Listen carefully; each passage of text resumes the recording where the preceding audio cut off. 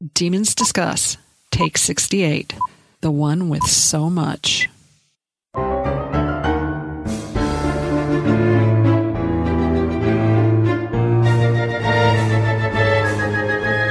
Welcome to Demons Discuss, the unofficial podcast about the All Souls universe and the topics that orbit it.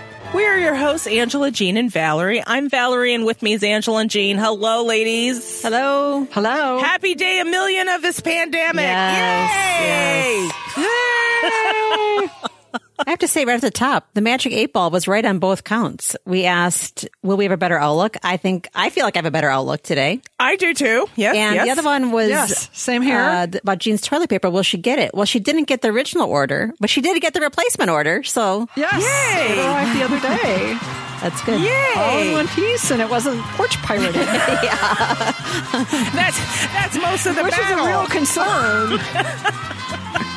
So we're going to have to arm ourselves to protect this house from toilet paper bandits. You don't want to leave it too long on your porch. Bandits. Not only from the bandits, but anyone driving by, she has toilet paper. Listen. Oh my God. I have a new appreciation for my hunter-gatherer husband who brought home some Mark Howell paper towels. Normally we use Viva in this house, but we got some off-brand, no-name shit, and I was just happy for it. Thank you. Oh man, you know what? I have learned sometimes you do not need to scoff the off-brand because the Trader Joe brand of paper towels is awesome. Wow. It's like having those, it's more than paper towel. It's like those nice little, when you pull out your wipes, like the Clorox wipes, there's more than paper. It's like there's like cloth strands in it. It's almost like a shop towel. You need to be a Trader Joe's ambassador. They don't realize what a gem they have in you, Jean. Because I don't even bother shopping. I just go for your recommendations.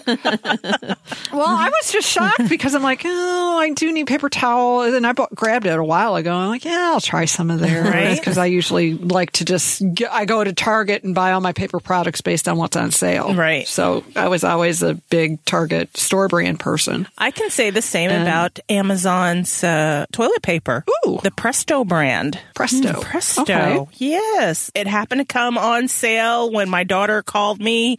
She's like, there's no toilet paper in Seattle, Bob. And I opened up Amazon and there it was. It's available. So Jeff Bezos. Yep. It's pretty good. Normally we use the Cottonelle, but this is all right. I wasn't hating on it. So yeah. There's our happy for today, audience. Yeah. Woo! Paper products. We're expanding our horizon. We are. Okay, so back to the subject at hand. What are we talking about today, Angela? We are starting our engines and taking a maiden voyage into the Book of Life, starting with Chapter 1. Yay!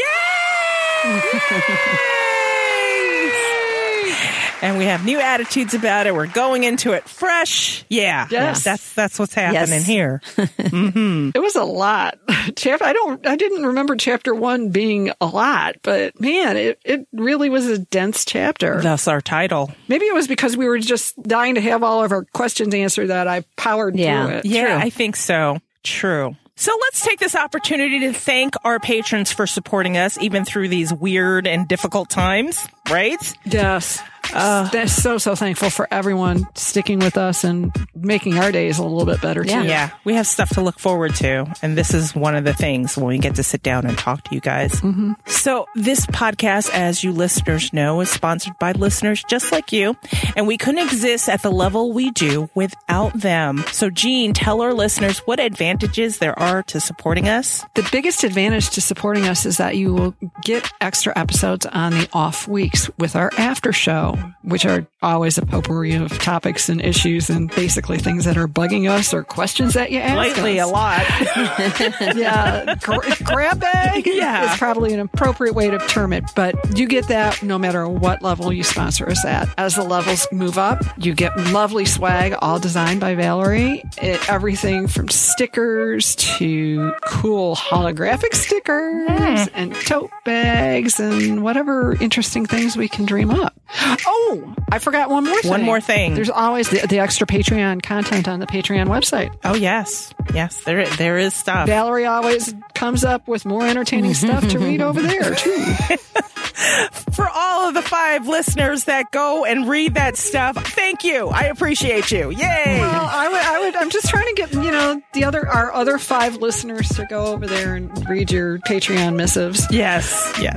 Normally it's once a month. I give information on how we're doing on our fundraising goals, how we're doing, what we're doing this month, what our plans are, whether they come to fruition or not.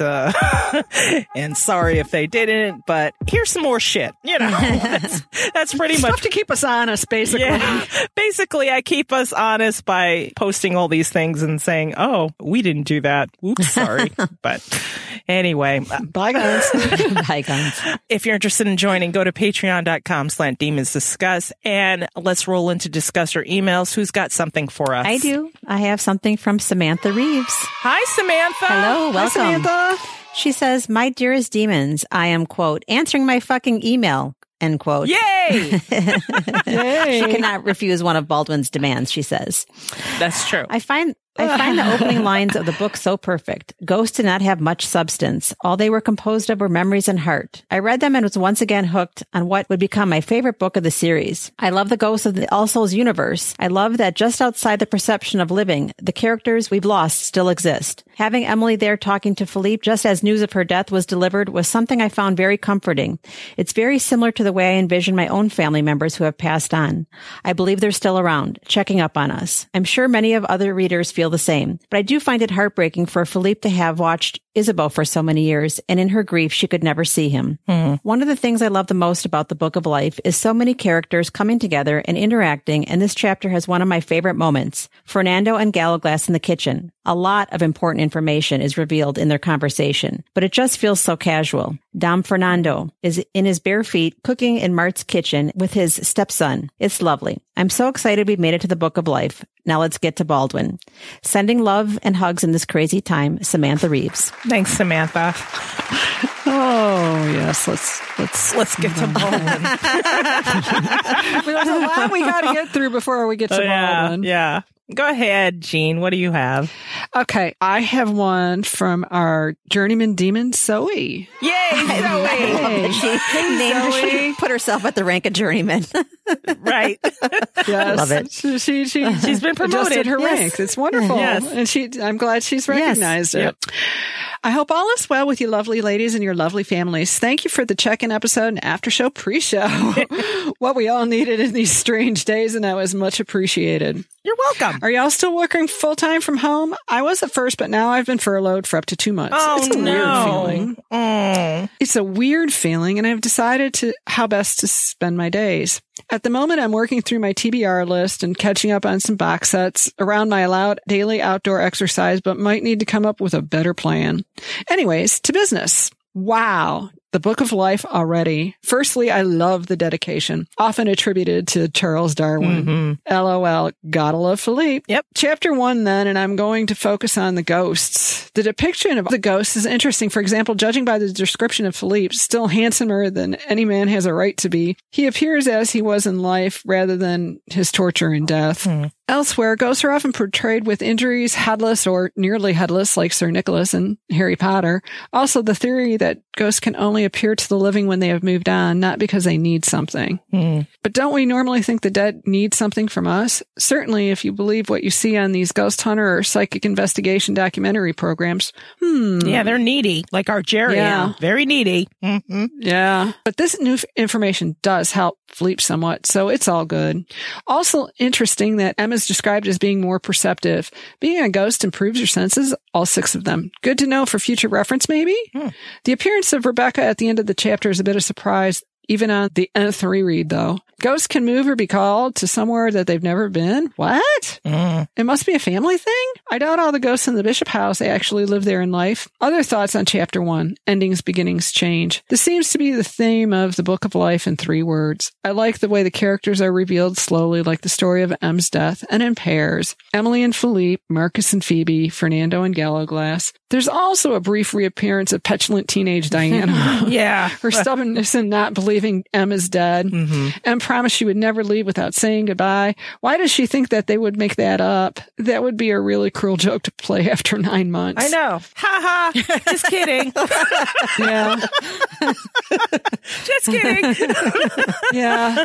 Oops. Yeah. Perhaps I should cut her some slack and put it down to shock. It's a great first chapter with a lot of details revealed and sets the scene for the rest of the book. Before I go, a funny thing. One of those things going around on Facebook at the moment, you know, those things. Whatever was number one when you were 12 is your quarantine song. Mine? Fernando by ABBA. Whoa. Seriously. Nice. It really was number one then. In the UK anyways. Much love to you all and stay safe. Zoe, your journeyman demon. Oh, thank you, Zoe. Thank you, Did Zoe. you guys do now yours? I'm gonna have to look and see what. No. You want to do it right quick? No. Let's do it. While you look, mine was that. kind of a dud. A classic song, but it was Jack and Diane. Okay. So what am I looking for? I'm actually looking for number one song on your birthday, the year you were 19, when you were 12. When I was 12. Oh shit. Okay. So that'd be 81. I think. I don't know. There's so many numbers in between then and now. It's math. It's way too much math. All the math. Endless Love. Oh, that's nice. Oh, yeah. What was that? That was Lionel Richie and Diana Ross. Yeah. Okay. I love that song. Okay. This is going to be scary. That would drive me crazy. So let's. If You Leave Me Now by Chicago. Oh my gosh. I remember being in my aunt's Malibu, Chevy Malibu, like the original Chevy Malibu, hearing that song. Okay, but this is a UK website, so maybe I'm safe. Let me try one more. Okay. Did you not like that song, Jean? No, I just got an earworm now. I know. It won't leave. That's what I was going to say. If this was like Bishop House style, I'd have to hear Jack and Diane for this whole duration. Oh my gosh. Oh, no. Little ditty. Exactly. See? Don't even start. Don't even start. Too late. It's happened. It is, let's see, for the U.S., it was Rockin' Me by Steve Miller Band. I don't know if that's much better or not. Well, that's the week of my birthday. The week after my birthday is Rod Stewart. Tonight's the Night. Oh, okay. That's better. Stick with that one. Yeah. I'll stick with that one. And if anybody asks, that's the one we're saying. No one's going to verify. Yeah. Now, see, if you were the same number of years old as I was, Valerie, you would have it's either You Should Be Dancing or Shake Your Booty. I like that. Oh, shit. Shake your booty. That's quite an array of genres there. Yeah. Of number ones. Angela, you had a fifth of Beethoven. Oh, I was in the disco era. The disco version. Yeah, it was like the whole, I think it was Saturday Night Fever. Yeah. All of those songs. That was the best version Saturday anyway. Night Fever soundtrack. Yep. Mm-hmm. That's in my head now, too. All right, let's finish this discussory email from Chloe. Hey, Chloe. Hey, Chloe. Sorry. We got distracted. Our journeyman demon distracted us. Yes. Anyway. Like a good demon does. Absolutely. Hi, demons. In Australia, we are not in full lockdown yet. I'm classified as an essential worker. So, like it or not, I still have to go into work and deal with the public. Well, hang in there. Hang in there. Yep. When I'm home, I have university online as well as a potential book I'm working on. It's nonfiction. Oh, go you, Chloe. Just do it. Now on to the book. When I opened the book, I was shocked to see that Emily was dead. I didn't notice in the last book when I read because I was too impatient to get to the next book. Seeing Philippe back was weird, but happy. I hope we get James Purefoy as his ghost in the third season. I hope so too. Me too. Mm-hmm. Definitely. Something that struck me was how immediate Matthew's blood rage was now that they were back. He was almost frothing at the mouth with it so close under his skin. Yeah, I agree. One particular part grabbed my attention. Marcus warning Phoebe, do not under any circumstance get within arm's reach of my father. Agreed? At the end of that passage, the warning about Matthew, I want to know your thoughts on it, demons. Why was Marcus so scared to let Phoebe near Matthew, but not scared about the rest of the family? Anyway, that's all from me. Stay safe, stay sane, stay relatively sober. Your vampire down under, Chloe. We're trying with the relatively sober thing. Yeah, sometimes it's touch and go some days. Yeah.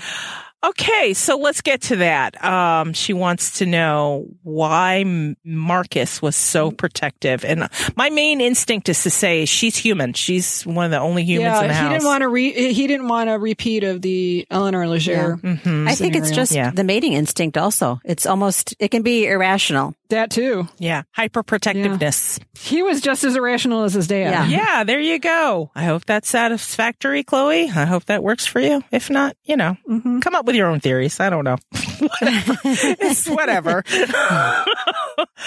Okay, so let's start the wagon. This chapter discussion is brought to you by Kimberly Babcock. Thank you, Kimberly. Thank you. Well, we've closed Shadow of Night and have left the past firmly behind us. And we open up this next volume with bated breath and find a couple of familiar presences. The ghosts of Emily and Philippe commenting on current events. So let's talk about that. What were your feelings, thoughts? Let's go back to first read when you first read this. Here we go. This very first section was the section that we got with USA Today. Mm-hmm. Yeah. For the most part, which turns out it wasn't all of chapter 1 like we were led to believe in. Right.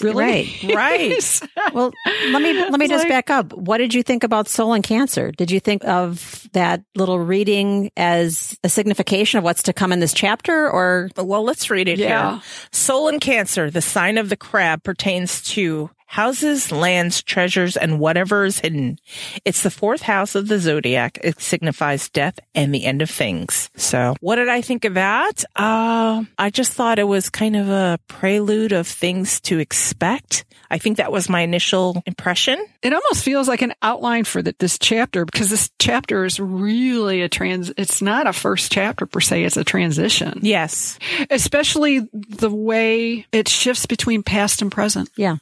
It's like you're in this liminal space before we totally jump back into the 21st century. And not only is it a catch up, but the way Deb twists time around and on itself with not only the shifting POVs, but the shifting time all within one chapter, which is kind of weird. Yeah. You don't see time shifts like that, especially that many contained within a single chapter. Well, the Soul and Cancer, it kind of sectioned chapters into like a certain group of chapters into new phases into the book. Right. I think after I finished this group of chapters, that all made sense to me. And then when I went back and looked, it's like, oh yeah, check. We covered that. We covered that. So, I thought it was appropriate. I rarely look at something like death and the end of things or the death card and tarot cards as a bad thing. And I just said, oh, okay. I almost see a double negative and go, oh, it's a new beginning. Yeah. That's interesting. Because me, I'm like, oh God, gloom and doom.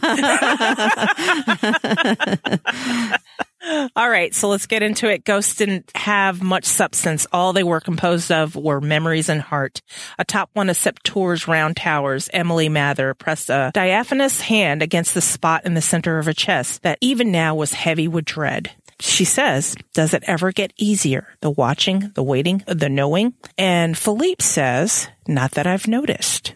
He was perched nearby, studying his own transparent fingers. Of all things Philippe disliked about being dead, the inability to touch his wife, Isabeau, his lack of smell or taste, the fact that he had no muscles for a good sparring match. Invisibility topped the list. It was a constant reminder of how inconsequential he had become. Emily's face fell. It ties into our email talking about how Emily is more perceptive, but it's also kind of interesting because it seems like as ghosts, you lose 3 of your 5 senses. All you've got left too is your sight and hearing. Yeah. Because no taste, no touch, no smell, no taste. Yeah.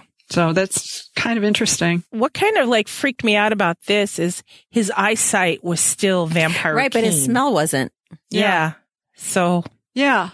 Interesting. All right. Well, and the fact that the no muscles is also, it's like so much of his vampireness is kind of sucked out of him. Yeah. It's like, yay, you're still around, but you're left with this. So have fun. All right. Emily's face fell, and Philippe silently cursed himself. Since she's died, the witch had become his constant companion, cutting his loneliness in two. What was he thinking, barking at her as if she was a servant? I guess I should have barked that, because I never understood that. I never understood. Yeah, it's like, was he like, not that I've noticed? Right. Yeah. I thought he was just, not that I've noticed. Right. So Philippe comes back and says, perhaps it'll be easier when they don't need us anymore, Philippe said in a gentler tone. He might be the more experienced ghost, but it was Emily who understood the metaphysics of their situation. What the witch had told him went against everything Philippe believed about the afterworld. He thought the living saw the dead because they needed something from them. Assistance, forgiveness, retribution. Emily insisted these were nothing more than human myths, and it was only when the living moved on and can let go that the dead could appear to them. So, I don't know, Angela, do you find that to be true? I find it to be true. There's two categories. There are the ghosts that are still here and haven't crossed over. And I think those are the ones that do need something from you, or do need not something from you, but they need to tell a message, or they're confused. Then you have the other ones who accomplish something yet. And there's other ones that have moved on. And those are the ones that you hear like from the medium, like, oh, your grandfather just appeared and he wanted to say he loves you and everything's fine. And, those are the ones that are there for comfort, the ones who have moved on. They've learned that otherness on the other side. Right. They're just dropping in to be like, you're all right, man. It's cool. Yeah, Keep exactly. Mm-hmm. Yeah. And sometimes I do get that card in my card set where it's message from above. And the description says your loved ones who have moved on want you to know that everything is fine. That's good. Yeah. That's got to be comforting, I think. It is. Especially because of if I'm thinking about something in particular and I get that card, it's like, oh, okay, that's a good reminder. Okay, there you go. All right. So Philippe is thinking this information made Isabeau's failure to notice him somewhat easier to bear, but not much. I can't wait to see M's reaction. She's going to be so surprised. And this is Diana, and they're observing her. Diana and Matthew, Emily and Philippe said in unison, peering down to the cobbled courtyard that surrounded the chateau. There, Philippe said, pointing at the drive. They're a fine couple, are they not? Look how much my son has changed. So this was a surprise to me reading this. I'm like, oh, okay. Maybe Matthew did what he was supposed to do. Because well, what was also so funny about this whole chapter is that Emily's the one that's noting he's still handsomer than any man had a right to be. And this is from a gay woman. So, that's really saying something. That's saying he's really handsome. There is something aesthetically pleasing about him. Right. Vampires weren't supposed to be altered by passing of time. Therefore, Emily expected to see the same black hair, so dark it glinted blue, the same mutable gray-green eyes, cool and remote as the winter sea, the same pale skin and wide mouth. There were a few subtle differences, though, as Philippe suggested. Matthew's hair was shorter, and he had a beard that made him look even more dangerous, like a pirate. She gasped, "Is Matthew bigger?" And Philippe's all proud of himself. He's like, he is. I love that. I fattened him up when he and Diana were here in 1590. Books were making him soft. Puny. Matthew needed puny. That's right. Puny. The puny son. Matthew needed to fight more and read less. Philippe had always contended there was such a thing as too much education. Matthew was living proof of it. I agree. I know, and I love the comment about looking like a pirate. Like made me think of Walter for a second. Mm-hmm. So Emily notes, Diana looks different too, more like a mother with that long coppery hair. Em said, acknowledging the most obvious change in her niece. Diana stumbled on a cobblestone and Matthew's hand shot out to steady her. Once Emily had seen Matthew's incessant hovering as a sign as overprotectiveness. Now, with a perspicacity, did I say that right? Perspicacity of a ghost, she realized that this tendency stemmed from a preternatural awareness of every change in Diana's expression. Every shift or mood, every sign of fatigue or hunger. Today, however, Matthew's concern seemed even more focused and acute. It's not just Diana's hair that changed, and this is Philippe. Diana's with child, Matthew's child. And I can picture him being giddy. Yay! Right. It worked. And then Emily says, "You mean with children? Diana is having twins." And Philippe's like, "Twins. Ooh, yay." Yeah. The enhanced grasp of truth that doth afford. Yes. Somehow I think we're going to be revisiting that right concept at some point in time. It feels like what they see, it's like it's the absolute truth. It's not opinion. They just know it to be true. Yeah. Well, and I can't help but think in future books too that we're going to see that concept expand and evolve, especially since we seem to have more ghosts coming into the stories as time, as they go on. We get the other ghosts in Times Convert and whatnot. So So that statement really struck me this time. It's another one where I've got stars and highlighting. All your highlights and stars. Yes.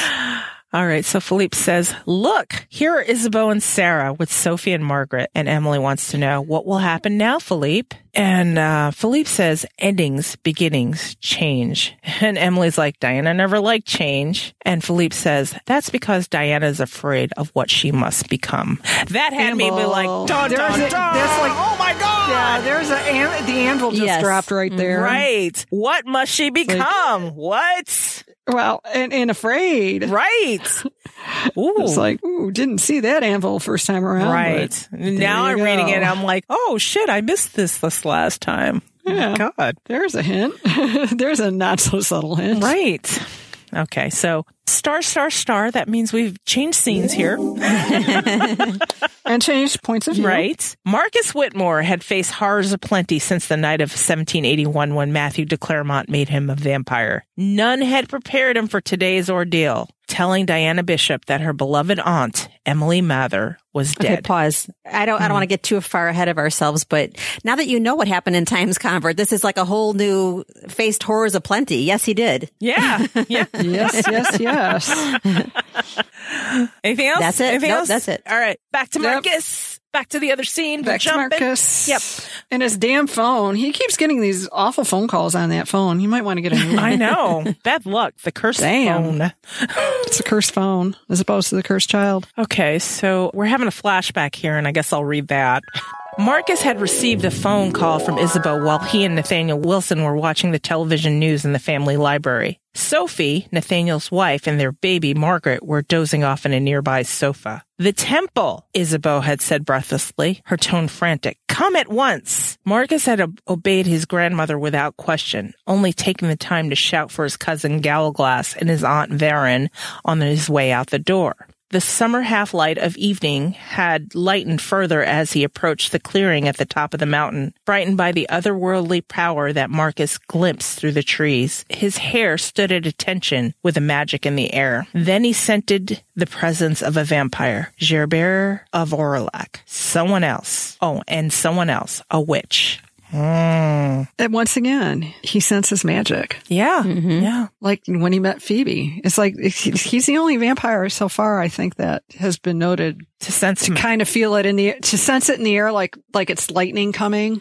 Yeah, I think Matthew, though, does sense it, too, because he has mentioned, he's like, I smell it, you know. Right. Yeah, I mean, that's what I'm saying. Matthew can smell the magic, but it seems like the way Deb describes it for Marcus is more tactile. Maybe. I'm wondering if it's different for different vampires, or maybe it's only like de Clermont men who can sense the magic. I would say that'd be a leap, but sure, maybe. Wow. And then you have, I'm spinning here. Yeah. So. Then you have the TV show, which it seems like even Domenico can't. Mm-hmm. Yeah, but we don't get to spend enough time with Domenico, so it's hard to tell. Yeah, not in these books. A light, purposeful step sounded down the stone corridor, drawing Marcus out of the past and back into the present. The heavy door opened, creaking as it always did, and this was Phoebe. And Marcus says, hello, sweetheart. And we just went through all that Lerv shit with him. So obviously we know that, Marcus Lervs the Phoebe.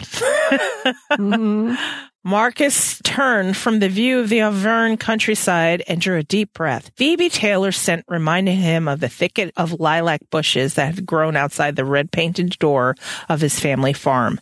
Delicate and resolute, the fragrance had symbolized the hope of spring after a long Massachusetts winter and conjured up his long-dead mother's understanding smile. Now it only made Marcus think of the petite, iron-willed woman in front of him.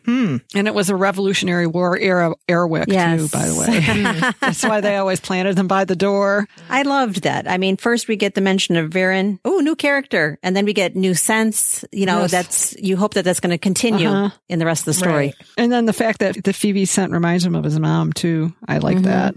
So Phoebe's trying to reassure him and saying, everything will be all right. And she straightened his collar, her olive eyes full of concern.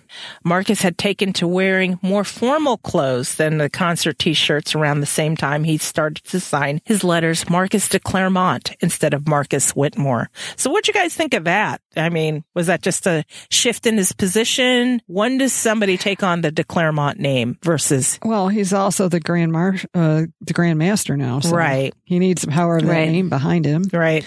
And it's really kind of interesting because now Philippe is saying, you know, endings, beginnings change. We saw an ending in the fact that now we know, everybody knows that M's dead. Now we're kind of like going through all the changes that Marcus has gone through. Yeah. From the clothes he's wearing to how he signs his name to the fact that he's got a girl with him. Mm-hmm. Yeah. I know. So Marcus Whitmore, the name she'd first known him by before he had told her about vampires, 1,500-year-old fathers, French castles filled of forbidding relatives, and a witch named Diana Bishop. It was, in Marcus's opinion, nothing short of miraculous that Phoebe had remained at his side.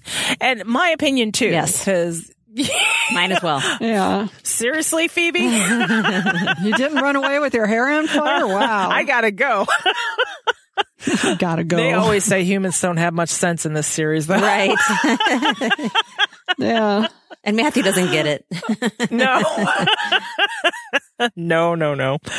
Okay, so Marcus is saying, after she had said, everything's going to be all right, Marcus is saying, no, it won't. For the final time, Marcus Whitmore, and this is Phoebe, I will be standing by your side when you greet your father and his wife. I don't believe we need to discuss it further. She threw down the gauntlet. I have spoken. Right. Wow.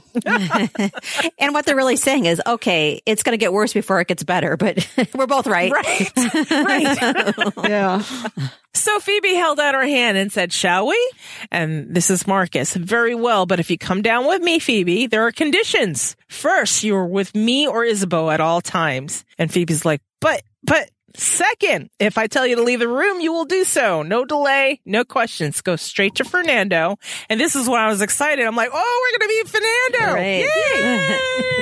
Yay! So Fernando, he'll be in the chapel or the kitchen. Marcus searched her face and saw a wary acceptance. Third, do not under any circumstances get within an arm's reach of my father. Agreed? And Phoebe nodded, and I'm just thinking to myself, she's like, yeah, all right, pal. Yeah. Like any good diplomat, she was prepared to follow Marcus's rules. For now. But if Marcus's father was the monster some in the house seemed to think he was, Phoebe would do what she must. So I like that she's not taking anybody's opinion at the more than what it is, an opinion that she's leading to make her own. Right. I love that. I love that it pointed out that Marcus wasn't so sure of his father's temperament. Yeah. Around people he didn't know. He spent the last 9 months also pretty much listening to everybody else's stories about how his father flies off the handle. Right. Between the Knights and his Aunt Varen and his Uncle Baldwin. Right.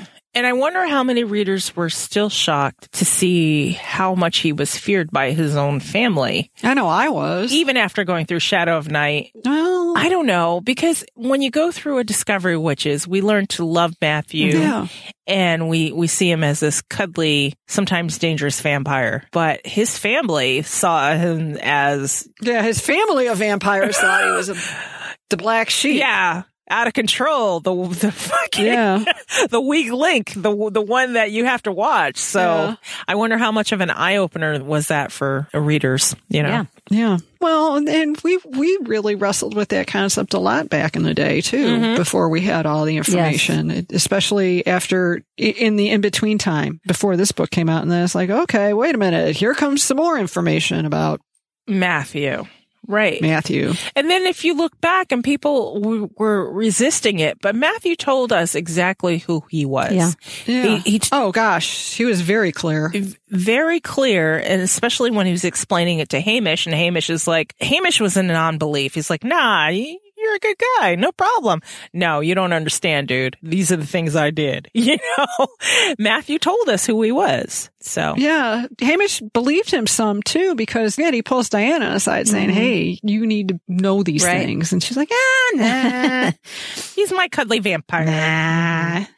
Do you remember back in the day, though, in the discussion group, we had said he's a black sheep, and Deb said maybe he's just scripted that way. And now I can kind of see it, because he's the assassin, and that is his role. That is his script. He's slotted into that. Yeah. Yeah. Mm-hmm. He's that black sheep because Philippe amped up all of those attributes. Yes. And that's what his family saw. He turned them all on blast. And it's not fair a lot of times. You know, you have that role and you do a lot of really bad things. And he's, of all people, Matthew's got to live with it. He's got to carry it and feel bad about it and atone for it. But they throw it in his face sometimes. Like, well, at least I don't do this. It's like, right. That's my role. I'm sorry. So I am scripted that way. I wonder how much of his family saw him when he was brooding and being into poetry and his quiet times. He was only exposed to them when he was fulfilling his role in the family. Mm-hmm. So that quiet time, the poetry and the vulnerability was not viewed as a positive because Philippe was always trying to squash that out of Hugh too. Yeah. Right. Yeah. So that's not, I don't think that's something that any of the other siblings would necessarily look at as a desirable trait either. No, and they want him to be the successful soldier that he is, but they don't want to deal with the trauma that comes with it. No. Yeah, it's like your PTSD inconveniences me. Yeah. Philippe's role was to make sure they can defend whatever cause they were defending, and everybody had a role. And how much of yourself gets lost in that role? There we go. So, star. That means we're in a new scene. Yay! Shift gears. All right. We're driving the manual transmission today. That's right. Gear shifting. We're shifting up into third right now. Hang on. The flywheel grinds right here. Yeah. All right. Fernando Gonçalves poured beaten eggs into the hot skillet, blanketing the brown potatoes already in the pan. His tortilla española was one of the few dishes Sarah Bishop would eat. And today, of all days, the widow needed sustenance. So what did you guys think of this opening when we meet Fernando? Not at all what I thought. No. I'm hungry. A man who cooks, I'm hungry now. Yeah, he was not at all what I thought. I thought Fernando was this. And it just keeps coming because he's barefoot. He's this. He's got his crisp white shirt. It's like, wow. Hello.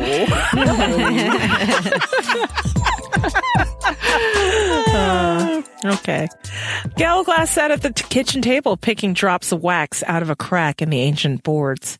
With his collar-length blonde hair and muscular build, he looked like a morose bear. Tattoos snaked around his forearms and biceps in bright swirls of color. Their subject matter revealed whatever was on Gallowglass's mind at the moment. For a tattoo lasted only a few months on a vampire. Right now, he seemed to be thinking about his roots, for his arms were covered with Celtic knotwork, runes, and the fabulous beasts drawn from the Norse and Gaelic myths and legends. So, Jean, you had something to say about the tattoos. Yeah. Like I said, we were like pouring through this so fast for answers that this right here, it's like two really significant passages. Whatever was on Gallowglass's mind at the moment, and the fact that nowhere was anything said about a mermaid or a siren. Right. Because they're not necessarily considered beasts. Right. And a little bit later on here, we'll mention that Cora was one of the tattoos that was on his arm. Right.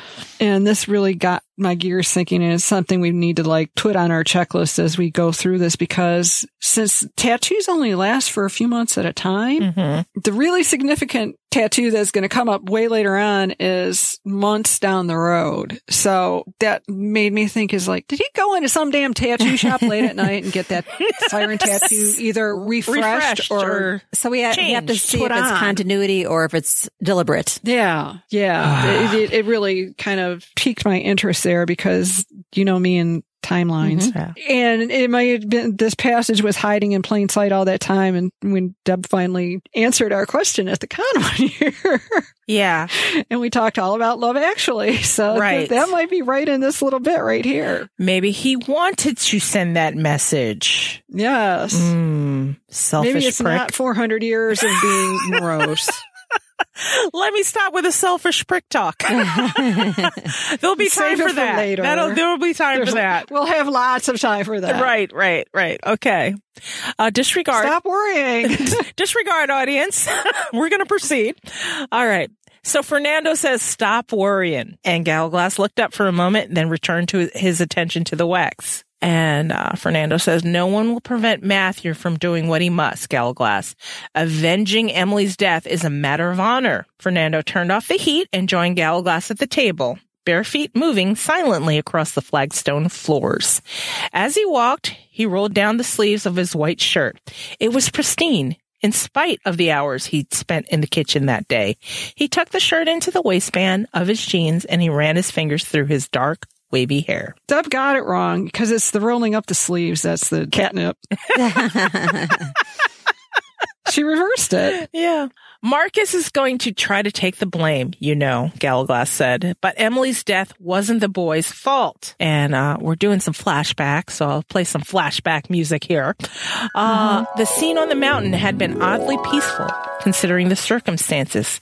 Galaglass had arrived at the temple a few moments after Marcus. There had been nothing but silence and the sight of Emily Mather kneeling inside a circle marked out with pale rocks. The witch Peter Knox had been with her, his hands on her head, and a look of anticipation, even hunger, on his face. Gerbert of Aurillac, the de Clermont's nearest vampire neighbor, was looking down with interest. Emily! Sarah's anguished cry had torn through the silence with such force that even Gerbert stepped back. Startled, Knox released Emily. She crumpled to the ground, unconscious. Sarah beat the other witch back with a single powerful spell that sent Knox flying across the clearing. No, Marcus didn't kill her, Fernando said, drawing back Galaglass's attention, but his negligence.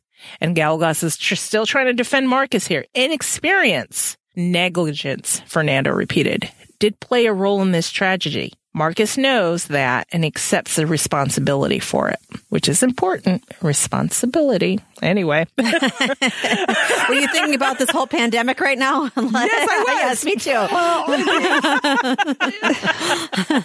And here's what I think is, just as we're sitting here right now, which is really interesting, is that Marcus is more mature than Galaglass in a lot of ways. As Fernando's saying, is like Marcus accepted his responsibility and accepted that it was negligence, and Galaglass keeps trying to say, no, it was just inexperience. It's not his fault when he's so much older, which to me kind of speaks to the whole coddled grandchild role he's had all those years, because Marcus was never coddled. Not by his father. Right. Not by Philippe either. Right. The way that Galaglass was. So maybe Isabeau was the soft place for Marcus to land in that whole equation. Yeah. And I don't think that was, when we went through Times Convert, I don't think that was she was necessarily that early on. Right.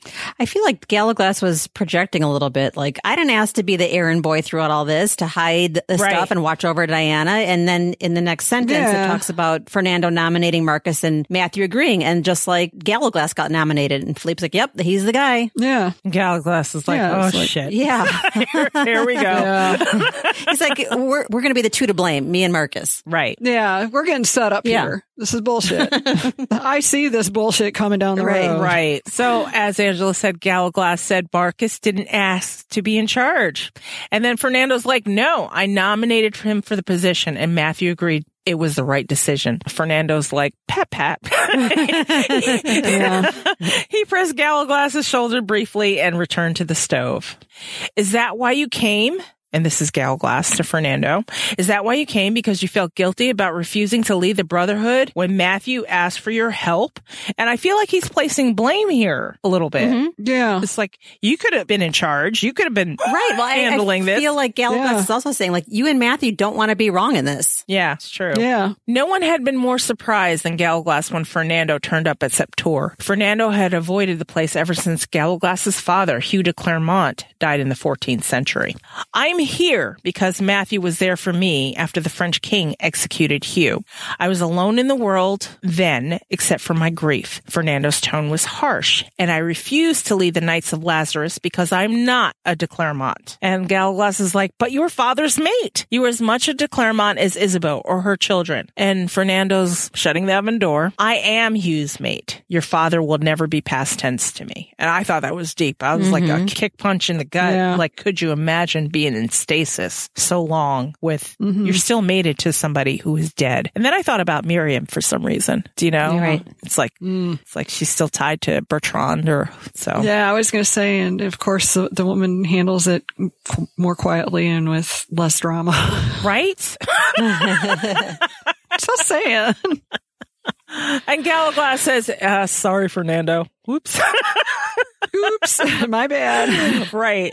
Though Hugh had been dead for nearly 7 centuries, Fernando had never recovered from the loss. Galaglass doubted that he ever would. And so Fernando continues to explain, as for my being a de Clermont, Philippe disagreed. So Galaglass resumed his picking at the wax, and Fernando poured 2 glasses of red wine and carried them to the table. Here, you'll need your strength today, too. Have some wine. Right.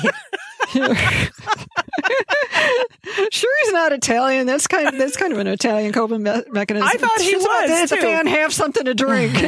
Shit's about to hit the fan, have something to drink. Have some vino, dude. Let me top that off for you.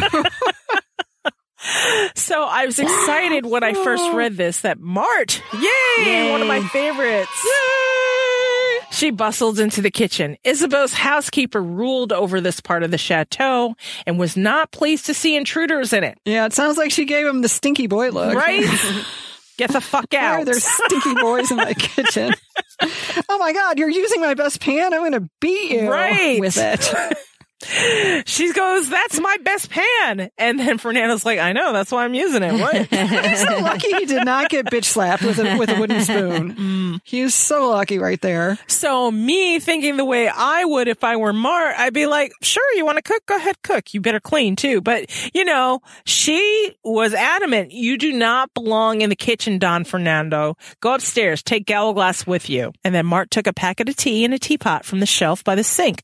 Then she noticed the towel-wrapped pot was sitting on a tray next to the cups, saucers, milk, and sugar. Her frown deepened. And Fernando wants to know, what's wrong with me being here? And then Mart says, you're not a servant. There's all sorts of bitterness going on. Fernando with not being a de Clermont, Mart saying he's not a servant. Get the fuck out. Right. Yeah. In this right here, she picked the lid off of the top of the pot and sniffed suspiciously at its contents. Did she think he made her that damn tea? Damn tea! It's the damn tea is back. It's Diana's favorite. You told me what she liked, remember? Fernando smiles sadly. And everyone in this house serves the Clermont's, Mart. The only difference... You just get a paycheck, Idaho. Right. The only difference is you, Alain, and Victoire are paid handsomely to do so. The rest of us are expected to be grateful for the privilege. So did he know that Diana was there and they're just waiting to be summoned? Like they don't want to rush out and... Kind of. I think the whole household knew. Yeah. So they're kind of like trickling in one by one to go meet this crazy Diana Bishop lady. You know? I don't know. Matthew's crazy witch wife, right. You know, and they're already wary of Matthew, and who knows who the fuck he's bringing home for real. Right. Yeah. Yeah. Well, except Martin Isabeau. Right. And Marcus. Somewhat, but he's still warning Phoebe, like, stay the fuck away from him. And so, Yeah. Okay, so we're kind of getting a different view of Matthew through the family's eyes, and it's like, whoa, what the fuck? You know, it's disorienting. Yeah, it's change. Yes. We're not good with change. Maybe that's a part of it too. Mm-hmm. Yeah. Just like Diana, we're not good with change. You're right. All right. And so after Fernando's privileged speech, Mart goes, with good reason. Other Montgesson dream of being part of this family. See that you remember that in the future. And the lemon, Dom Fernando. And I guess he forgot the lemon. Oops. Bad. Mart said, placing emphasis on his lordly title. What does Dom mean besides dominant and... it's like a lord. Yeah. And I think it's the Spanish equivalent to lord or duke. I'm not quite sure how far in the hierarchy it is, but it's at least a lord, if not a duke. Okay. It's good to know. So Mart said, placing emphasis on his lordly title. She picked up the tea tray. By the way, your eggs are burning. So Fernando's like, oh shit. He leapt up to rescue them. them. And then Mart says, as for you, and then she fixed her black eyes on Gallowglass, you did not tell us everything you should have about Matthew and his wife. And then Gallowglass looked down at his wine with a guilty expression. Oh shit. But wait, there's more. All right. But wait. Madame, your grandmother will deal with you later. And on that bone-chilling note, Mart stalked out of the room. And then Fernando... Man, she was pissed. Right. Mm-hmm. And Fernando asked, what have you done now? Shit. Putting his tortilla, which was not ruined, by the way, Dulala. Dulala? What does that mean? Like, thank God. Or praise God. Praise God. Yeah, God. Praise God. Okay. Yeah. On the stove, long experience had taught him that whatever the mess, Gallowglass had made it with good intentions and complete disregard for possible disaster. Whoops. Oopsie. Oh, well. He meant well, though, right? So Gallowglass says, well, and he's drawing out the vowels as only a Scot could. I might have left one or two things out of the tale. And then Fernando says, like what? And I like this line. Fernando said, catching a whiff of catastrophe among the kitchen's homely sense. That I highlighted too, because it's so perfect. This is going to end bad. That's what I just interpreted that. It's like, oh, whatever. This is going to end bad. Okay, so Gallowglass explains, like the fact that Auntie is pregnant and by none other than Matthew, and the fact that Granddad adopted her as a daughter. Lord, his blood vow was deafening. And I'm like, oh, he can hear it? What? Yeah. Yeah. I mean, and what's the fine line between not your tale to tell and spill it all? Yeah. At least give me the highlights, something. Yeah. So Gallowglass looked reflective. Do you think we'll still be able to hear it? And at this point, reading it. Right. He sounds like Jack in this exchange, which is kind of hilarious. And I'm thinking, hear what? What is he hearing? What? Explain this to me. Right. Fernando stood open-mouthed and silent. Don't look at me that way. It didn't seem right to share the news about the babe. Women can be funny about such things. And Philippe told Auntie Varen about the blood vow before he died in 1945. And she never said a word either. I can just see him crossing his arms. She didn't say anything either, so what? Don't start jumping. I didn't think they were supposed to, though. Yeah, they weren't. No, they weren't. But I still love that he sounds like Jack. Right. A concussion tore the air as if a silent bomb had been detonated. Something green and fiery streaked past the kitchen window. And then Fernando's like, what the hell was that? And he flung the window door open and he's shielding his eyes against this bright sunlight. And I'm like, yeah, what the hell was that? I don't know. And then Gallowglass says, one pissed off witch, I imagine. Sarah must have told Diana and Matthew the news about Emily.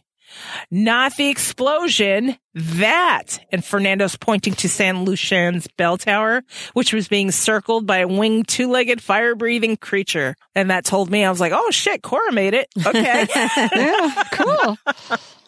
Gallowglass explains, that's Cora. She goes wherever Auntie goes. But that's a dragon. Fernando turned his wild eyes on his stepson. Bah, that's no dragon. Can't you see she's only got two legs? Cora's a fire drake. That's cute. And Gallowglass twisted his arm to show off a tattoo of a winged creature that strongly resembled the airborne beast. There you go. Like this. Yep. I might have left one or two details, but I did warn everybody that Auntie Diana wasn't going to be the same witch she was before. I did tell you guys. I warned you. I just didn't, And in all fairness, it's been 400 plus years since I've seen her. Right. I didn't know. I don't know how this whole time walking thing was going to work out. I mean, I'm a vampire, but my memory's not that photogenic. Been a while. It's like the Amazon toilet paper. As of right now. Right. Yes. This is how it is. This is how it is. Yes. It's true, honey. Em is dead. I forgot to change scenes. Let's do our little magical music right here. And we're in a different scene. So, it's true, honey. Em is dead. The stress of telling Diana and Matthew was clearly too much for her. Sarah could have sworn she saw a dragon. Spoiler, Sarah, you did? Mm-hmm. Okay. Yeah. Fernando was right. She needed to cut back on the whiskey. And here's Diana. I don't believe you. Diana's voice was high and sharp with panic. She searched Isabeau's grand salon as though she expected to find Emily hiding behind one of the ornate settees. No, Diana, she's not there, really. And Matthew's like, yeah, no, really, Emily's not here, Diana. We're good. Nah, I can't smell her. She's gone. No. And this is Diana. She tried to push past him and continued her search, but Matthew drew her into his arms. I am so sorry, Sarah, Matthew said, holding Diana tight to his body. Don't say you're sorry. And this is Diana. She's upset. She's struggling to free herself from the vampire's unbreakable hold. She pounded on Matthew's shoulder with her fist. Em isn't dead. This is a nightmare. Wake me up, Matthew, please. I want to wake up and find we're still in 1591. And Sarah's like, this isn't a nightmare. The long weeks had convinced her that Em's death was horribly real. Then I took a wrong turn or tied a bad knot in the time-walking spell. This can't be where we were supposed to end up. And this is Diana. She's really upset. Em promised she would never leave without saying goodbye. And yeah, that does suck. Yeah. Sorry. Em didn't have time to say goodbye to anyone, but that doesn't mean she didn't love you. Sarah reminded herself of this 100 times a day. And then Marcus is like, yeah, Diana should sit. Pulling out a chair. In many ways, Matthew's son looked like the same 20-something surfer who had walked into the Bishop House last October. His leather cord, with its strange assortment of objects gathered over the centuries, were still tangled in the blonde hair at the nape of his neck. The Converse sneakers he loved remained on his feet. The guarded, sad look in his eyes was new, however. Sarah was grateful for the presence of Marcus and Isabeau, but the person she really wanted at her side at this moment was Fernando. He had been a rock during this whole ordeal. So that got me thinking when I first read this, it's like, oh, Sarah and Fernando get along. Okay, what's that like? Matthew thanks Marcus. He settles Diana in the seat. Phoebe tried to press a glass of water into Diana's hand when Diana just stared at it blankly. Who are you? Matthew. Yeah, I know. Yeah. Sit down. Have several seats, please. Human. Right. I don't know. Maybe she thought she was being helpful, but you got a whole bunch of vampires in the room. Did you not believe Marcus? These people can tear you apart. Right. Or maybe Phoebe's like, you people are doing nothing. This woman needs comfort. She needs water or something. Matthew took it and placed it on a nearby table. So that just tells you Phoebe was not paying attention. Phoebe said, fuck it. And if Matthew's close enough to take that water from Phoebe. Yeah. She was not obeying the rules. She was not obeying anything. Okay. Yeah. And Matthew's pretty much. And nothing happened. Pat. Thank you for the water. Yeah. Let me just put it over Thank here. You. By the way, who are you? Take another seat, please. And you are? You're right. We've got a human servant in the house now? Right. All eyes alighted on Sarah. Sarah was no good at this kind of thing. Diana was the historian in the family. She would know where to start and how to string the confusing events into a coherent story with a beginning, a middle, and the end, and perhaps even a plausible explanation of why Emily had died. And I would like one. Mm-hmm. Thank you. Yes. Where's my chair? I'm going to just pull up and settle That's in here. Right. Tell us a story. I need an explanation, damn it. Thank you. Sarah starts. There's no easy way to tell you this. And Matthew's like, you don't have to tell us anything. And his eyes were filled with compassion and sympathy. The explanations can wait. No, you both need to know. And this is Sarah. She reached for the glass of whiskey. Fuck the water for her. Whiskey. I mean, thank God. Matthew's always like, I can wait. No, I can't. Mm-mm. Yeah. So Sarah's got a whiskey and she looked to Marcus in mute appeal. Marcus is like, Emily died up the old temple. I guess he's telling a story now. And Diana's like, the temple dedicated to the goddess? Sarah says yes. And she croaked, coughing to dislodge the lump in her throat. Because, she's been drinking and smoking. She's not doing good anyway. Yeah. Emily. And no one's sneaking the decaf in anymore. No. There's no brakes on this fucking train. Yeah. Emily was spending more and more time up there. And Matthew's expression, no longer warm and understanding, asked, was she alone? And then silence descended again, this one heavy and awkward. And Sarah's like, Emily wouldn't let anyone go with her. Marcus tried to convince her to take someone with her, but Emily refused. And Diana wanted to know, why did she want to be alone? What was going on, Sarah? And Sarah explains, since January, Em had been turning to the higher magics for guidance. And myself, as the reader, I was like, what? Right. Yeah. Why? Well, wait a minute here. Yeah. Okay. So Sarah looked away from Diana's shocked face. She was having terrible premonitions of death and disaster and thought they might help her figure out why. And then Diana says, but Em always said, but this is the things you people taught me. So ignore it, don't do as I say, not as I do. Right. But Em always said higher magics were too dark for witches to handle safely. She said any witch who thought she was immune to their dangers would find out the hard way just how powerful they were. And Sarah's like, she spoke from experience. They can be addictive. Emily didn't want you to know that she felt their lure, honey. She hadn't touched a scrying stone or tried to summon a spirit for decades. And Matthew's like, wait, what? Summon spirits? What? And the aside here is, with his dark beard, he looked truly terrifying. Dun, dun, dun. I think that's a matter of opinion. Right. We've been stuck with him. You say terrifying, I say hi. We've been stuck with that shit all through Prague. It's not even fucking terrifying anymore to us anyway. It's not terrifying anymore. It's just interesting. Right. It's an option. I think she was trying to reach Rebecca. If I'd realized how far she'd gone in her attempts, I would have tried harder to stop her. And then Sarah's starting to tear up here. Peter Knox must have sensed the power Emily was working with, and the higher magics have always fascinated him. Once he found her, Matthew's like, Knox? When we found Em, Knox and Gerbert were there too. And this is Marcus trying to, put his input. She suffered a heart attack. Emily must have been under enormous stress trying to resist whatever Knox was doing. She was barely conscious. I tried to revive her, so did Sarah, but there was nothing either of us can do. Heart attack. Yeah, right. Mm-hmm. Okay. I thought that, but then I thought he wouldn't have wanted to kill her. He wanted information from her. Yeah. Unless she really resisted and he was just pissed off. Right. I don't think he gave her the heart attack, but I think the heart attack was a result he caused it of everything they were doing. I mean, he didn't give her the heart attack like the stroke with the librarian, but he certainly caused it because whatever he was trying to do caused her to push back to the point where her heart gave And now out. you can picture it better because of the TV show. Yeah. Did not care about her health or well-being. Oh, I think we're really going to picture it in the TV show. I'm just saying what we've seen so far was sad too. Yeah. No, I'm just saying I think they actually filmed the death scene. So it made the script. Why were Gerbert and Knox here? And what in the world did Knox hope to gain by killing Em? I don't think Knox was trying to kill her, honey, Sarah replied. Knox was reading Emily's thoughts, or trying his best to. Her last words were, I know the secret of Ashmole 782, and you will never possess it. And then Diana looked stunned. He's like, shit, if you would have kept her alive, that would have saved me a lot of time. Right. Yeah.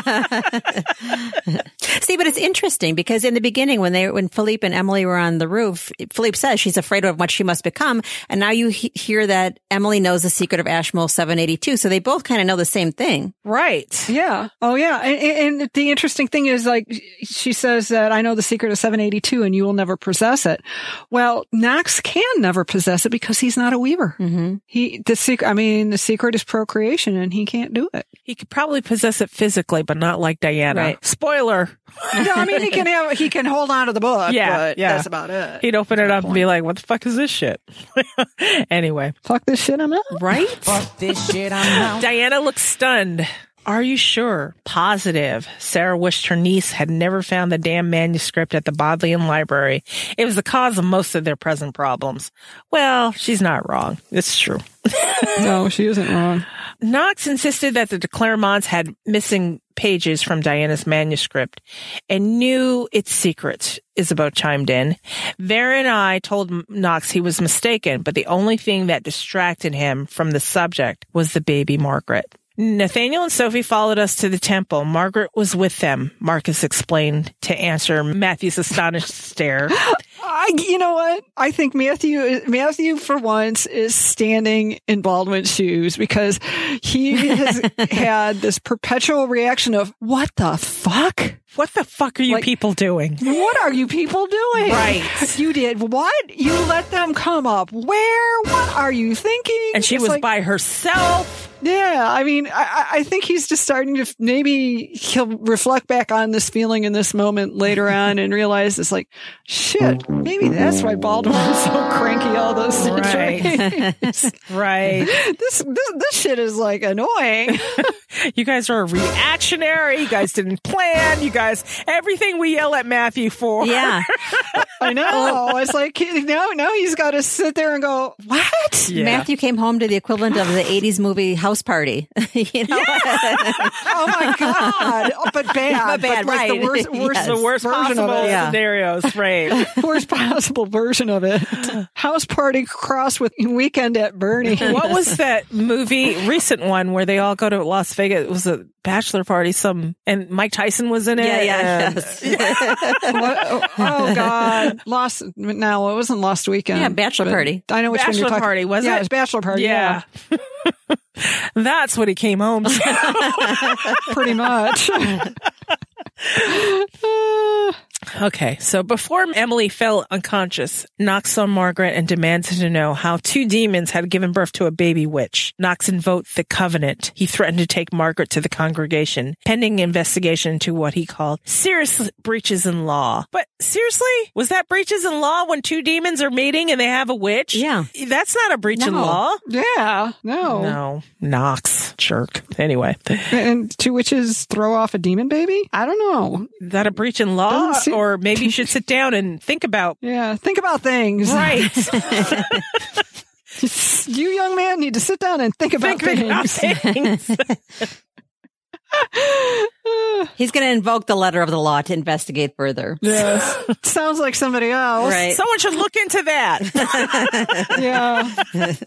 While we were trying to revive Emily and get the baby to safety, Gerbert and Knox slipped away. Of course they did, because they're slippery. Of course they did. Mm-hmm. Until recently, Sarah had always seen the congregation and the covenant as necessary evils. It was not easy for three otherworldly species, demons, vampires, and witches, to live among humans. All had been targets of human fear and violence at some point in history, and creatures had long ago agreed to a covenant to minimize the risk of the world's coming to human attention. In limited fraternization between species, as well as any participation in human religion or politics. The 9-member congregation enforced the covenant and made sure that creatures abided by the terms.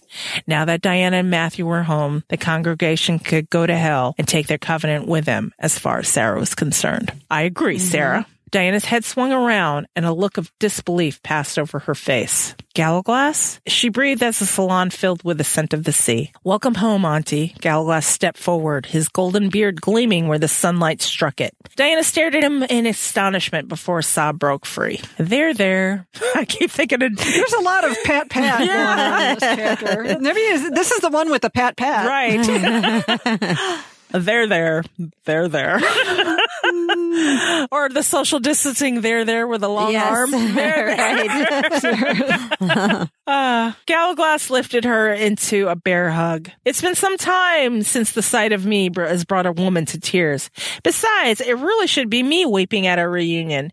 As far as you're concerned, it's only been a few days since we spoke. By my reckoning, it's been several centuries. Something numinous? Okay, numinous. I think it's supposed to be luminous. No, I think Deb had said that was right. Okay, let's do a quick look up here. Yeah. Numinous. Having strong religious or spiritual quality, indicating or suggesting the presence of a divinity. Oh, God. Oh, she's mean. What? I think it's that's right. And I think it was foreshadowing, but none of us bothered to look for it up. Right. We just assumed it was luminous. I did too. Yeah. I remember someone asking her and she's like, no, that's right. Oh, okay. So, audience, again, having a strong religious or spiritual quality, indicating or suggesting the presence of a divinity. So that's what numinous means. The goddess. It's not luminous, it's numinous. Yay! It's numinous. We learn new words. The more you know. No. Flickered around the edges of Diana's body like a candle. I see, that's where it threw us. Right. The candle. Yeah. Right. Like a candle slowly catching the light. Sarah blinked. She was really going to have to lay off the booze. Oh, fuck. But it's funny because Deb did say it's right. And here we're like, she's acting like Matthew, like telling you straight out, no, it's right. And we're like, yeah. We'll just read it as luminous anyways. Right. Yeah. The editor's We're fucked all up. Matthew sometimes. Oh, shit. I didn't know that somebody had asked her and she said, no, that's right. Yeah. This is really interesting now. Right. Because when I read through that, and I skimmed over in my head, I saw luminous, but I was like, it stopped me. And as this sequence goes on, then it just reinforces your desire to read it as luminous because they're all like, yeah. It's just her disguising spell got knocked sideways and her glam is showing. And it's like, well, no, it's not because that's not what the word means. Well, we're smarter today. Angela knew, but we're smarter. You and me, Jean, we're smarter today. We're so much smarter today. Thank you, Angela. You made us smarter. Well, but not that I still read it that way. I didn't read it the right way either. But now that we read it that way, it's like either, hey, it's the like goddess seal of approval on her, or is the goddess somehow present with, is it either or both or something else? No, that gives me something to ponder. Right? All the pondering. So much pondering. Pondering and pats is what this chapter is all about. Pats and pondering. That would have been a better title. Maybe do a search in the group for numinous. Because I don't know where I saw it, but I would think by now I would have had to been out of the group. I'm wondering if that was Twitter. I just looked on Twitter. It wasn't, at least it didn't come up. Okay, I'll look in the group. Yeah. But I think I would have been out of the group by this point in the book. I think you were. Yeah. So Matthew and his nephew exchanged glances. Matthew's expression grew even more concerned as Diana's tears increased and the glow surrounding her intensified. Galglass says, let Matthew take you upstairs. And he reached into a pocket and pulled out a crumpled yellow bandana. He offered it to Diana, carefully shielding her from view. Is she all right? Sarah asked. Just a wee bit tired. No big deal. Fucking take your glowing wife upstairs, dude. Right. Dude, this is problematic. Get her upstairs. Right. Once Diana and Matthew were gone, Sarah's fragile composure cracked, and she began to weep. Reliving the events of M's death was a daily occurrence, but having to do so with Diana was even more painful. Fernando appeared, his expression concerned. It's all right, Sarah. Let it out. Pat, pat. Where were you when I needed you? Sarah demanded as her weeping turned on to sobs. I'm here now, Fernando said, rocking her gently, and Diana and Matthew are safely home. So, okay, Fernando, you put up with that shit from Sarah? Good for you. And Diana, I guess we're in a new scene now because the star showed up again. I can't stop shaking, and this is Diana. Her teeth were chattering and her limbs were jerking as if being pulled by invisible strings. Galglass pressed his lips together, standing back while Matthew wrapped a blanket tightly around his wife. That's the shock, Moncour. And this is Matthew letting her know. Can you get some wine, Galglass? Diana's like, I shouldn't. The babies. And her expression turned wild and her tears returned. They'll never know M. Our children will grow up not knowing M. Here, Galglass thrusts a silver flask in Matthew's direction. Give her some of this. Little hair of the dog. Shove it down her mouth. Yeah. Sure he's not part demon. He's always prepared. I know. He probably has a lipstick in one of those pockets too. Right? Who knows? And some Ray-Bans. Dude. So Matthew takes the flask and he's like, even better. And they pull the stopper free. Just a sip, Diana. It won't hurt the twins. It'll help calm you. Trust me, Diana, it will. I'll have Mart bring up some black tea with plenty of sugar.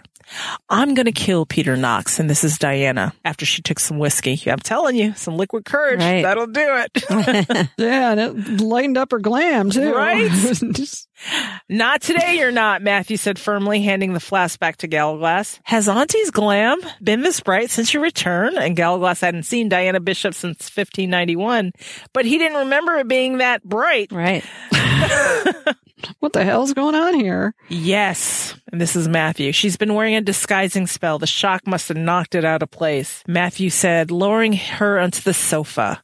Diana wanted Emily and Sarah to enjoy the fact that they were going to be grandmothers before they started asking questions about her increased power. Yeah, but she was wearing a disguising spell all along when she was back in London, moving through St. Paul's and that. Right. But Galglass had seen training with the glam, though. He had seen it. Coven. Yeah. Yeah, but I'm saying I would have thought that he would also realize that she had a disguising spell on, too. And in fact, he did.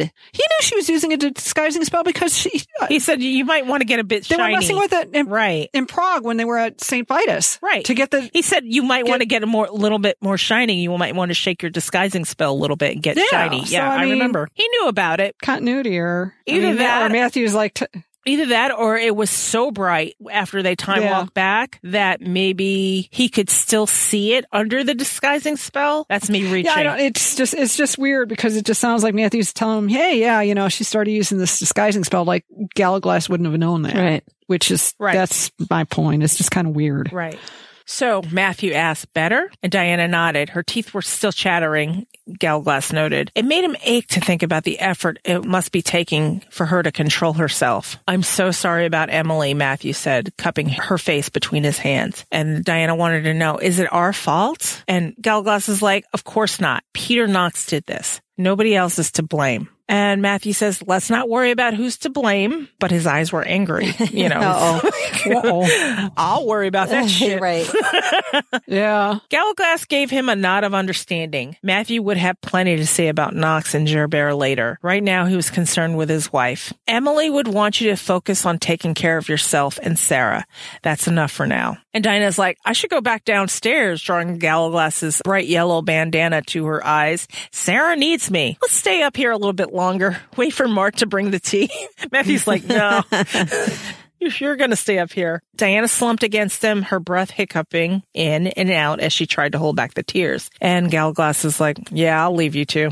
Okay. And then Matthew's nodding back. Yeah, thanks, man. And Diana says, thank you, Galglass, holding out the bandana. Keep it, he said, turning for the stairs. We're alone. You don't have to be strong now. And this is Matthew murmuring to Diana as Galglass descended down the twisting staircase. Galglass left Matthew and Diana twined together in an unbreakable knot, their faces twisted with pain and sorrow, each giving the other comfort that they could not find for themselves. All right, so here's this last part I kind of forgot about when we were going through this. Oh, this is the crazy part. Right. So change in scene, everybody. We're back with Ghost Emily, and she's got a friend with her. I should never have summoned you here. I should have found another way to get my answers.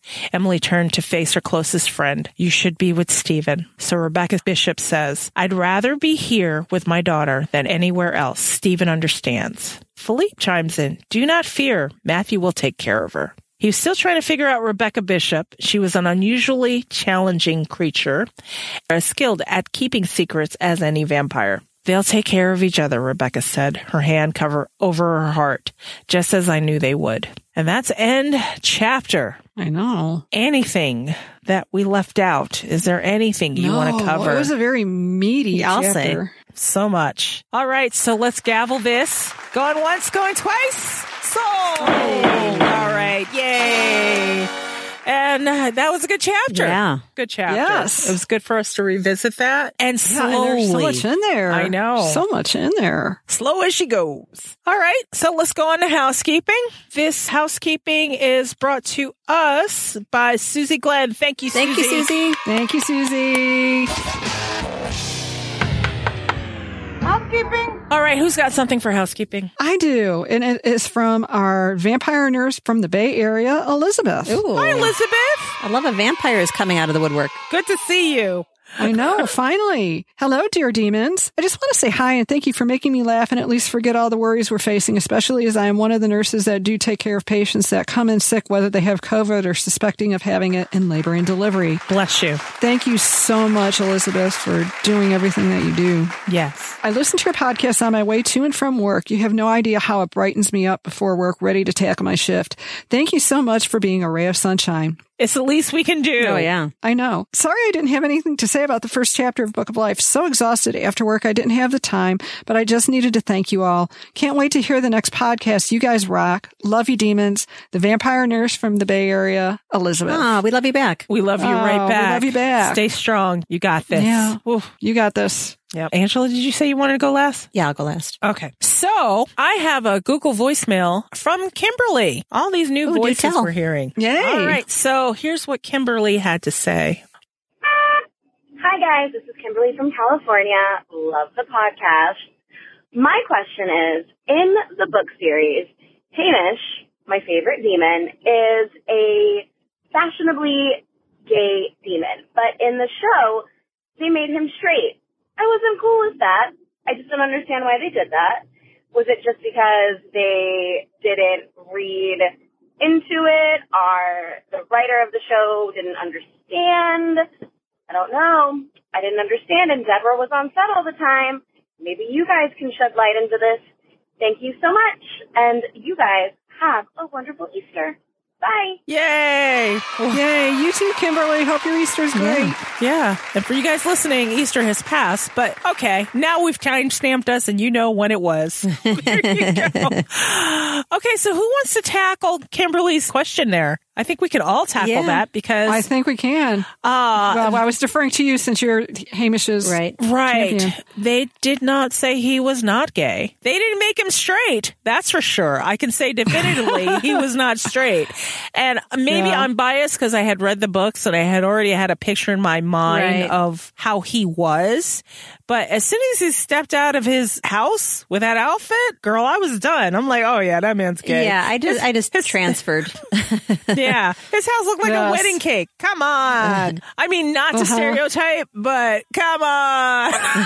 He was awfully overdressed for weekend slumming at the country house. Right. They didn't make him straight. That's for sure. But they didn't define him either as gay. Yeah. So we just didn't hear about Sweet William. That's all. Yeah, I think that was the one big clue that we got in the book, that he definitely was. Right. But thanks for calling, Kimberly. Yeah, thank you. Yes. Awesome. And I can see how people maybe coming through the series first wouldn't necessarily conclude that he's gay, and maybe he's just like the crazy eccentric guy, especially given Greg McHugh's background in comedy. Right. Mm-hmm. Right. So I can certainly see where you'd go to that conclusion if you hadn't read the books before. And I was just being lazy, and I just projected what was in the books onto the TV show. Oh, same here. Oh, totally. As soon as he walked down that staircase in the alley, I'm like, oh, darling. Right? All right, Angela, what do you have for us? I have a 5-star review. I think we kind of went out of order, but rest assured, we will never not read a 5-star review. That's for sure.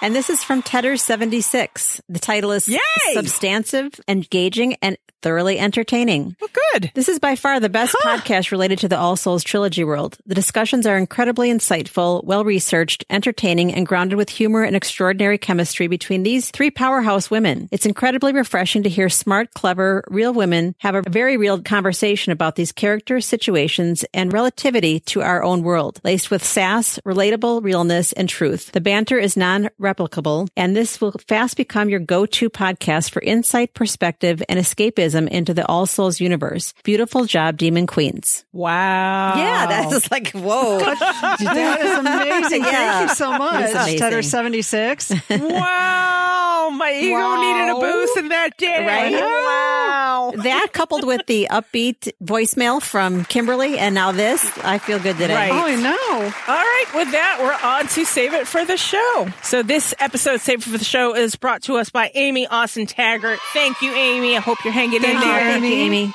And Amy's also probably a perfect person to be our guardian angel on the Save It for the Show, since she is also an author. Yay. All right. As well. So, and our Save It for the Show today is the what I like to call our intellectual property reminder, aka don't be a pirate. Save it for the show. Save it for the show. Guys, save it for the show. Don't be a pirate. No matter how hot Matthew may look as one, don't be a pirate. Don't be that pirate. Arr. Yes. Arr. All right. So, yeah, it's come up again. I think a part of the problem is that everybody's cooped up and looking for things to do that's not going to cost them any money. Give us the background on this, because I'm not. Oh, in one of the other groups, somebody was posting about places where you could find free copies of Deb's books. No! Oh, yes, torrent. No! Don't do it. And yeah, well, you know me, that's the hill I die on. Right. So I brought it up, and this person who is in a leadership position, but rather than instruct people that you don't advertise those sites, you don't get videos from those sites, you don't take your books from that sites because it's stealing. Mm-hmm. Her comment was, well, just because you use it, you can't be thrown in jail or prosecuted. So they're not really doing anything wrong. Yeah, but Facebook can take down your whole group for that shit. Oh, yeah. Well, that's true, too. I'm just saying it's something. No, I'm just saying that the logic was, well, they're not really doing anything wrong because that's not me. It's just the person who's actually putting it up for people to find is the one that's in the wrong. I'm like, You want to bet? Yeah. You want to bet? Because guess what? If you're downloading those things from like illegal sites, you're liable. Yep. I mean, that's Napster. Yeah. People got prosecuted on Napster. Yeah. That's why Napster totally fell down, and the people that they went after were just users. And let me tell you, defending an intellectual property lawsuit costs a lot of money. Okay. So I know we're all quarantined. I know that we're not supposed to leave our houses. And I know a lot of people are on very tight budgets right now. I understand I realize all that. But if you belong to a library, most of them issue free ebooks for a period of time, and it'll disappear off your Kindle after a period of time, and just borrow it again if you need to read it again. Not to mention the fact that not all ebooks, but there are certainly a number of ebooks that you can purchase through Barnes & Noble, Amazon, any reputable site that are lendable. Yes. It's a book-by-book thing, but check your ebooks. You may be able to lend them out to your friends. And legally. I do believe A Discovery of Witches was $2.99 on Kindle the other day. It was like up until maybe 2 days ago. Right. So why would you? Still is. So. Why would you? I understand financial times are tough, but like there's the library, there's there are so many ways to. Yeah.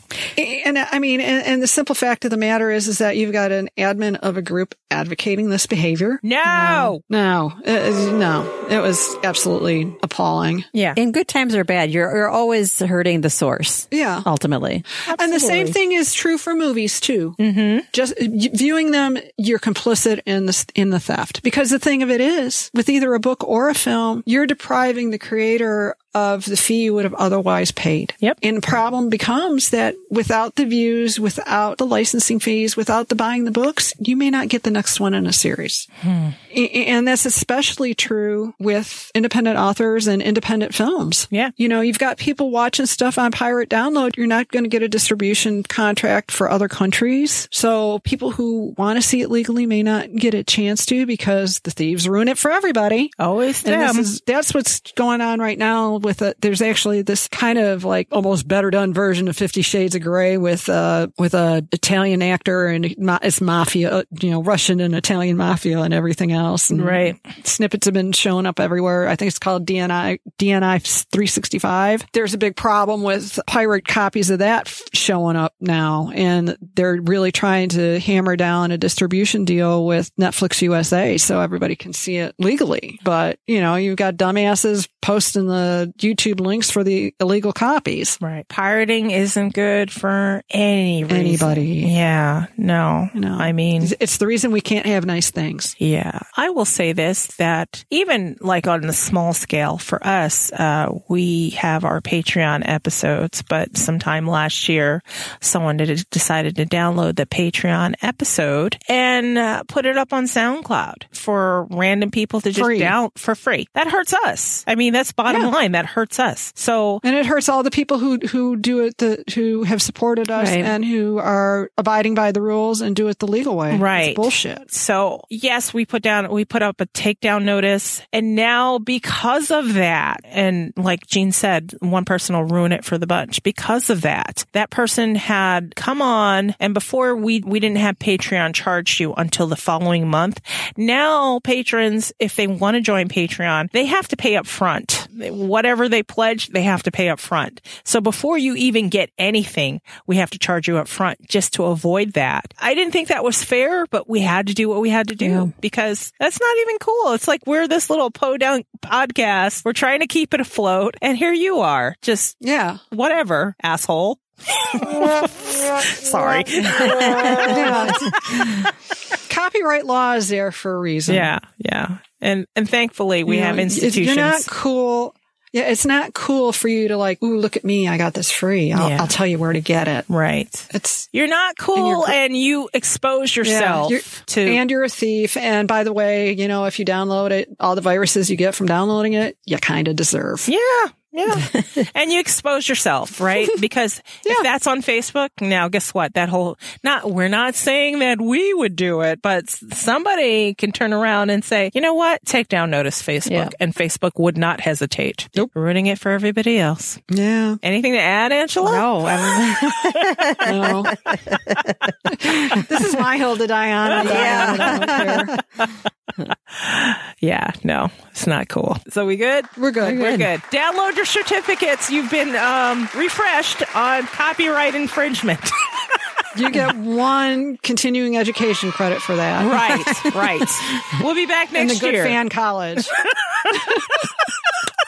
How to be a good fan college. Right. We'll be back next year for your refreshers. Okay. Stick with us. After this break, we'll think of last thoughts and things we can't let go of. So, yeah, there you go. Okay. Thank you. This podcast is available on Apple Podcasts, Google Podcasts, Spotify, and wherever you like to listen to your podcasts. You can contact us. Send us your thoughts. Email us at demonsdiscuss@gmail.com. Leave us a voicemail at 360-519-7836. By the way, your carrier rates apply here. Or leave one for free on SpeakPipe. SpeakPipe.com/demonsdiscuss. Now, if you can't remember any of that, go to go.demonsdiscuss.com/contact. And all that information will be there. You can also become a discusser there, fill out the form, and bam, you're a discusser. And the link to join our Facebook group is there too. Visit our main site, demonsdomain.com. And if you really feel like deep diving, go to visit.demonsdomain.com/masterpost. And you can read interviews, geek out with Weekly Geeks about All Souls Universe. Read about the characters. Keep that geek flag flying, guys. Do you like what we do? Help us fund what we do.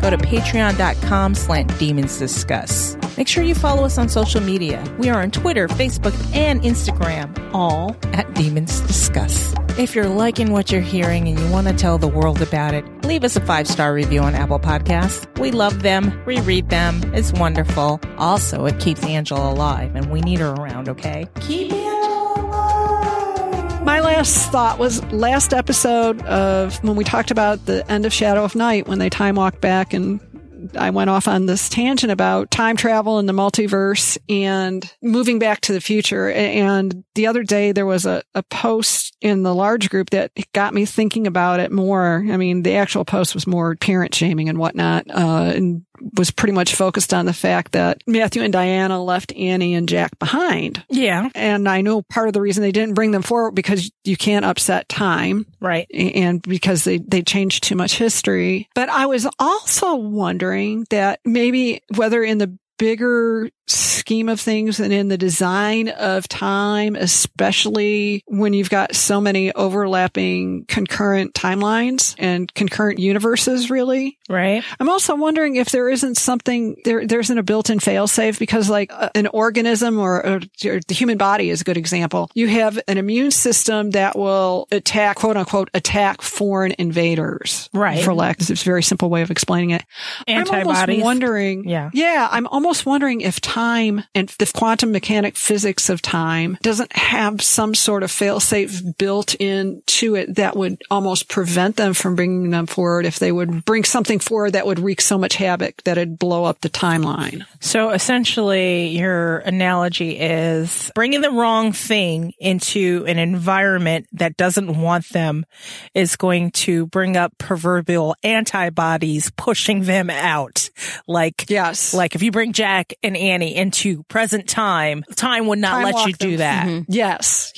I'm wondering if that's something to consider as well. Right. I didn't mean to Gene-splain you, Gene. I was just explaining it to myself. You did not. No, you didn't Gene-splain it because I was having a hard time articulating what I was trying to say, and I'm glad that you understood where I was going with this. I was just trying to talk myself through that whole. Yeah, it's like, okay, because I mean, I'm just wondering that even if they did make the dumb decision to bring them forward, who's to say that time would have let them? Yeah, it could be. Right. I mean, your body regulates itself, and time could be the same way. Yeah, and that's what kind of made me think about it, because we're all talking so much about viruses and antibodies and bacteria and everything else, and it's kind of like, well, what if time works the same way? Well, why wouldn't it?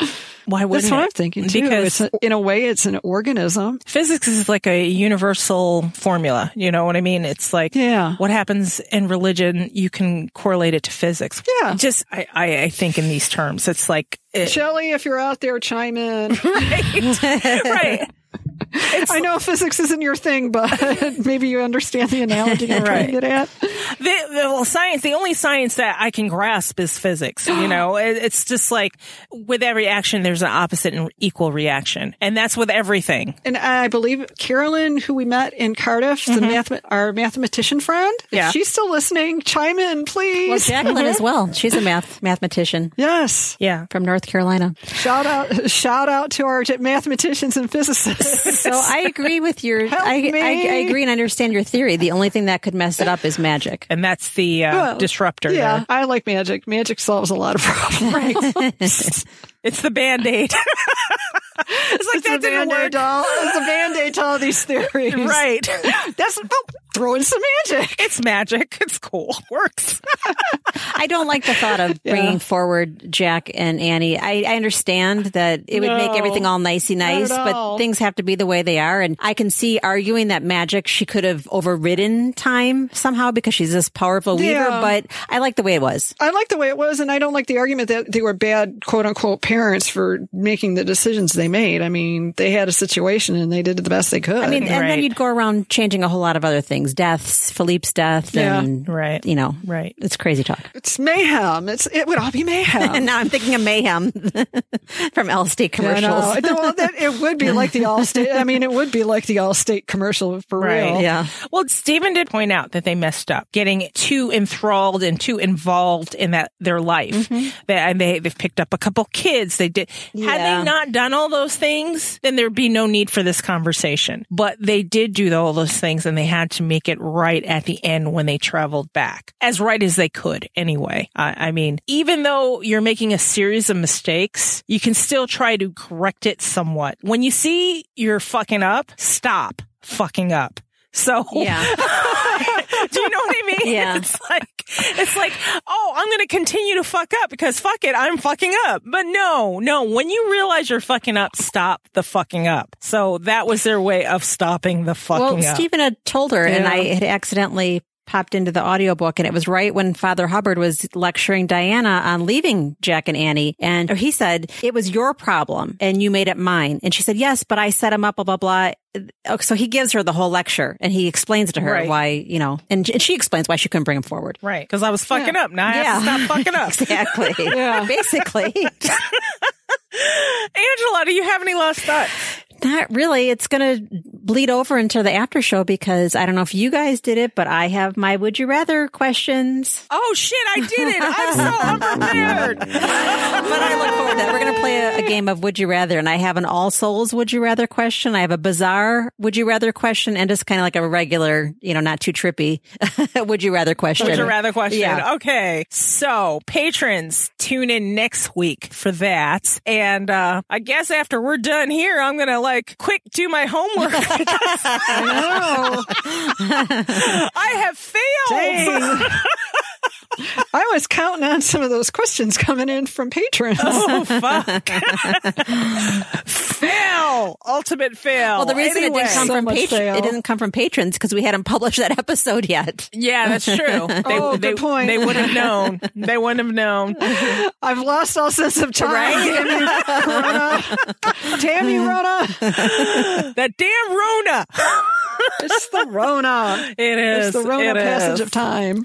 Okay, so my last thought is I am glad we're feeling better than we did last time we recorded. Yes. Last time was all gloom and doom and like, wow, this sucks. But I am so happy to talk to you guys, Angela and Jean. Thank you for this today. Yes. And we're happy to talk to you guys, audience. Thank you for calling in. Thank you for writing in. Thank you for the good reviews. Thank you, patrons, for whatever. You know, you guys could all have been like, oh, fuck it. I might be broke. I'm going to cancel. None of you did. So I thank know. you And so thank you for much. just your bright outlooks and attitudes and good energy. Right. We all huddled on the Titanic raft. We all made it. We all fit. We all made it. We're all That's right. we're cruising Yes. to Yes, better there's times. enough room on the door. for everybody. Yeah. We're not going to let Jack freeze. No, there's enough room on the door for everyone.